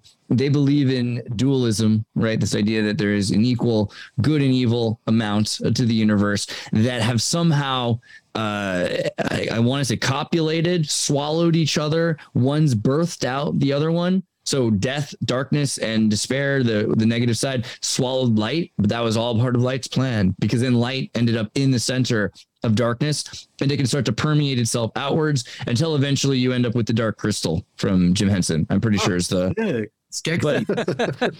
But not just the Skeksis, right? Because the thing is the Skeksis, and there's a crack in the dark crystal, which is why there's the dark and the light, and then they get dark and light beings. Yeah, the ancient ones and the Skeksis, and then when the moon's aligned again, they recombine into one being. Sorry, I thought that was such a easy metaphor. I was just like, like dark crystal. But good, yeah, exactly. Dark crystal talks about the great conjunction. Right. So there's a crack in the crystal, and it combines together these two galvanized individuals, which are representing polarity, the polarity. Okay, but then Manichaeism, you've got this Manny. He's written a comic book instead of a Bible. I want to get a copy. It's impossible, but he was the best religious illustrator, and there's some Gnostic abraxas going on there. And he was very convinced. Here's a little bit of the kind of stuff he had, and it was pretty sweet. But eventually, medicine Buddha too. Can you say it again? Can you repeat? Sorry, glitched. It connects to the medicine Buddha, all this stuff. So that oh yeah. If you look at the history of how it unfolds and everything, that Zoroastrianism basically, because you never get a real timeline when it comes down to stuff. Historians argue about when it was and all this stuff. But the medicine Buddha, the story of the medicine Buddha this is supposedly the oldest story of Buddha, and that there's these medicine Buddhas that live throughout the universe, and the one that is specifically set for us in this world is trying to find out a mixture that he's mixing in his medicine bowl of how to perfect things. And this is where these stories of the Zoroaster and all this, where he talks about Sophia and wisdom, right? This wisdom character that we will gain over time, is the medicine Buddha allowing us to interact with each other. And over time, it will look at our interactions and figure out how to mix up the perfect medicine to fix us. And that the medicine Buddha is coming during this time period. So it matches up with this, the 12th Buddha and the 12th Vishnu and the 12th Imam and the second coming of Christ, right? Did they have a set date, dude? Because you know what I'm saying? Waiting. Yeah, it's supposed to be, if you follow their secret codes and where they put structures and stuff like that, what it looks like is that they believe that character is going to come in California, in the Bay Area specifically. Chris, just so you know this, I know you're going to laugh, but the Dalai Lama has been on the CIA's payroll since the Tibet crisis. And all the paperwork came out in 2018. I have an article I was reading that was from 2011. That's like, no, the Dalai Lama is not, but all of his friends were, because we have all that paperwork. 2018 rolls around. They're like, oh yeah, he was too. So he is still. Anyway, we used to go, Giant and I have also in Santa Cruz, go to this temple, and there's a seat there, which they locked now, but I used to sit in because we were teenagers and it's wrong, but you know, it is what it is, which is the Dalai Lama's throne, because they would fly him to Santa Cruz, to the Holy Mountains, because they said, this is the spiritual capital of the next eon. But okay, Giant, go ahead.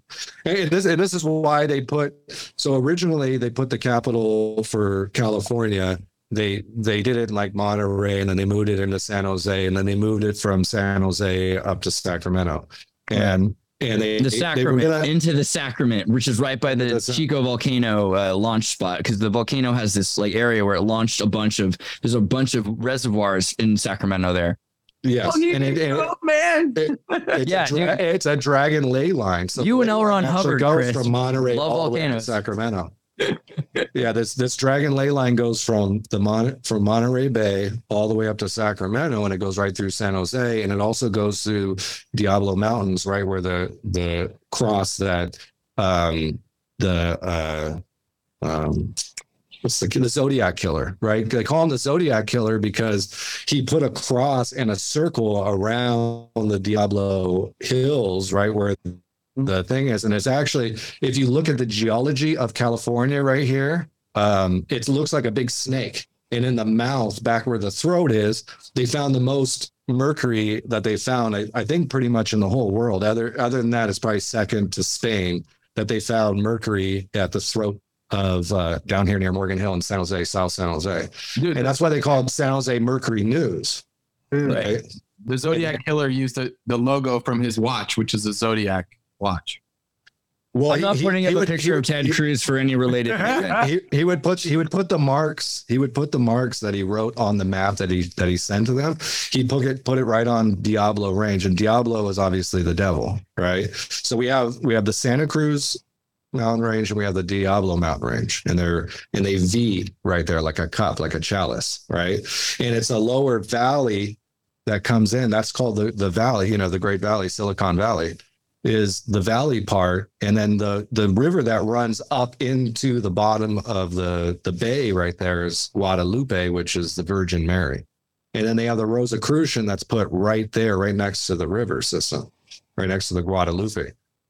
And that's the headquarters of the Rosicrucian order. So they put a bunch of different, very specific occult places in the Bay Area and right along that Dragon Ley line on purpose. Well, specifically Amorc, right? Say it again. You're saying the headquarters of Amorc, not all of Rosicrucianism, right? Or yeah, correct. Amorc. Yeah, they're pretty important. They have another headquarters in London, and they have another one in Paris, and then there's one in Alexandria in Egypt. But this one is, I'm pretty sure, the most important one. I could be wrong because I haven't been to the others, but they've got mummies and pyramids, die-cast actual temple pieces, and they have their own observatory, and they're pretty integral to the community here. Also, always interesting to me. They're right across from Herbert Hoover Middle School, which I always thought was just something weird about Herbert Hoover Middle School. I mean, I don't know. And then Lincoln High School is right there too. Oh, that's right. And they have the Rose Garden, right? Yeah. It's all symbolic. They're showing that this has to do with the rose. Dude, those are all things in Portland. Lincoln High School, Rose Garden, all that shit too. Yeah. Portland's got a lot of it weird occult stuff. Actually, I want to get a friend of mine who did a study on all of the weird occult connections. Even Nike, right? When you think about it, like occult in Portland's huge. You see the labyrinth there? Yes. And that's part of the garden. And this is the thing, you're not supposed to stand in here, which I'm not saying I did, but you could. And there's a bunch of, this is a roof over it. There's a bunch of pieces of obelisks and stuff for members who are dead. And then, yeah, solar panels on top of their observatory. And you can only go into like one of the buildings, and it is interesting. But they do a online thing now ever since COVID. So you can watch that. Almost done. Let me just say, Augustus of Hippo, Manichaean, believed in good and evil, thought evil swallowed good, was walking around looking at all kinds of evil stuff. Then he has what Salvador Dali's painting of, was that Salvador Dali, Saint Augustine. There you go. You've all seen this painting. You see the Temptations. Where to go? Temptation. There we go. This one. Oh, come on. Really? Demons. Temptations. This guy here, right? So in this painting, he's standing back with the cross saying it's not Manny, it's Christ, and that good is stronger than evil, and that evil is just a fabrication of the wholeness, and that it can be conquered. And this is a major transitionary period for him where he leaves Manichaeism and becomes a Christian. And that's where St. Augustine is known for. He says, we do what is right, not because we will be rewarded, but it's because it is right that we do it. We do what we ought. We do what we must because we ought to, right? And it's a transitionary period because at this point, a lot of people, there are a lot more Manichaeans at this point than Christians. And they're thinking, hey, good and evil are equal. But from here starts this idea that really there is a kind of beyond pantheism, like I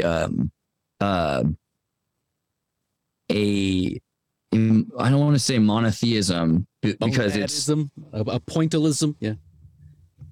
Hedonism. Is that right? Not hedonism. Hedonism. I forget. Perennialism. There's a word for where you believe that one thing is better than other things. Idealism. Other things exist. Your opinion? That's the ultimate outcome, solipsism. Right? The mission. I have to remember from one of my earlier videos, I found this perfect. I just want to point out, I know the focus in that painting wasn't realism, but the horse's shoes were on backwards. I don't know if anyone else noticed that. Dude, that's how fast they were going across the desert. The demons. No, you turn them back. You turn the demons back, right? Oh, This is ill. This is ill, dude. Salvador Dali, it was an ill painter. I mean, he was a founding father in this style of artwork, right? I mean, very cool. He's read into it as far as you want, but the fact is, you try to paint like that. You know what I'm saying? Like, that is dope. He used to sleep in a chair. He used to sleep in a chair with a big metal key in his hand and right above a metal plate, and he would let go when he fell asleep and drop it, and it would be so loud it would wake him up, and then he would go paint something because he got like an REM spark. People did that. That was like a technique a lot of those people did, and he was a big absinthe drinker too. That might be come from, bro. It's got to come from the demons. If you want illness on paper, which is positive and light, you got to go through the muck, and that's the problem. Is the lotus grows in the mud, man. You know, you have to go through all this and come out good. That's true. And if you look, what's it like? Speaking of good and evil, what's the origin of every supervillain? It's someone good that something bad happens to it. So this is the problem with this whole thing. Is you can talk about it this way.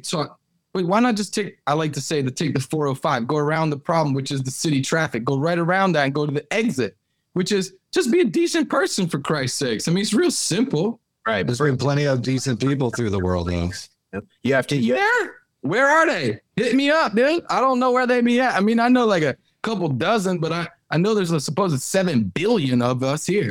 Sometimes you get taken advantage of if you're too decent. You see what I'm saying? So you have to learn to also be defensive. It depends on what you think as decent. Sometimes decent people just end up bowing down and they don't actually face the problems. If we face the problems faster, then the future representations of us, our children's children, don't have to face those same problems over and over again. So I think the most decent thing you can do is go to battle, snarl teeth just like a demon, and face those demons and headbutt them to death. You see what the last time I ever had a what do you call it, bad dreams or nightmare? Last time I ever had was something scary. I turned around, ran right at that whatever. Never had a bad dream since. Exactly. Man, that guy doesn't have to be fair, you clearly don't have a lot of nightmares if you don't even what are they called again? Those things that aren't there. It's been like a 10 plus years. Pleasant Caribbean life. Well, they go away when you face them. Henotheism is the word I was thinking of. Henotheism is the belief of one God who's better than the other gods, supreme, while not denying the possible existence of lower deities, right? Henotheism. That is this, Yahweh's here. idols, false gods, humans, angels, Jesus. I don't know. This is and then I think more people are henotheistic than they know. Yes, most people are, especially if they're Christians and Muslims or Jews. Almost all Abrahamic religions are not monotheistic because they wouldn't say have no other gods before me if it weren't, why would it's like a girlfriend who's jealous of girls that don't exist. I get it, but no, it's more that there's probably a thing there. Yeah. Was that too relatable? All right, guys, we hit 2 hours. I'm really impressed with you all. Let's do a little round table. Everyone tell us where we can find more of your material. I'll start with Seth because he's up at the top. What's up, Seth? Yeah, for sure. You can check out my link tree. It's VBDC. You can find all my music, Spotify, Apple, iTunes. My music videos are all on my YouTube page. I got a new one out called Hard Roots you can check out. I also do a daily show every day but Wednesday now on Instagram called Talkie Time at 6 o'clock California time. And I just want to give a big shout out to the chat. The chat was crushing today. And I think it's our biggest chat on Wednesday Ultra so far. So thanks to everyone in the chat. Dude, thank you all for being here. Thank you for crushing it. Thank you for super chats. We love talking with you and about things you're interested in, and make sure you subscribe to Venice Beach Dub Club on YouTube. That's awesome. And click on the little bell, right? Because a little bit of real energy there. And then, okay, who's next? I can't even see. Giant, what about you? What do you think? I'll be back here next Wednesday. All right. Well, let me do the Twitter, and then I'll find Giant here. Giant, is that going to work? If I type in Giant, you can find him on Twitter right here. Giant. What? I saw you. There he is. Giant right there. Find Giant, like, subscribe, follow him. And who's next? Mr. Douglas, right? I think so. Douglas.com. Mist R Douglas MIST3RDOUGLAS.com. Check me out. But this is a lot of fun, and thank you all. I get smarter every time I come around here on Wednesdays. I'm super appreciative. It's amazing to be here. Gosh, we love you, man. And then Christopher, where do we find you, Christopher Prosser? Yeah, Mensa Podcast or oh, that's right, your Mensa pod. I was just wearing your shirt. I was trying today, to remember. Chris. I was like, I know this guy. He's Mensa. Duh.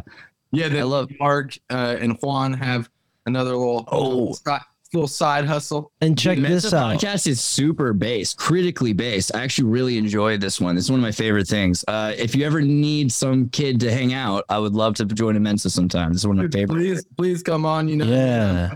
I'm waiting for them to send me a cease and desist. You know what I'm saying? That's what I'm looking. That's the kind of place I belong. Awesome. Awesome. Or they gonna just cut us like a check or like let us in or some shit? You know? Well, dude, but this also reminds me, Alt Media United, created by, Bill and Ted's like role model, Mark from My Family Thinks I'm Crazy. Oh yeah. Tell us where we can find some of your stuff. I'm Bill and Ted's role model. Shoot. Shout out to Keanu Reeves. Rufus! Thanks for following my journey. Oh my God, Mark, you kind of do look like Rufus. I can see that. Wow. Rufus, Bill. All right. Well, I was You're going like to a young Rufus. I was going to also say thank you to you, Exertus, to Douglas, to Seth, to Giant. I love doing this show with you guys. Thanks for allowing me to bring my friend Chris here. We do a show together called Illuminati Confirmed.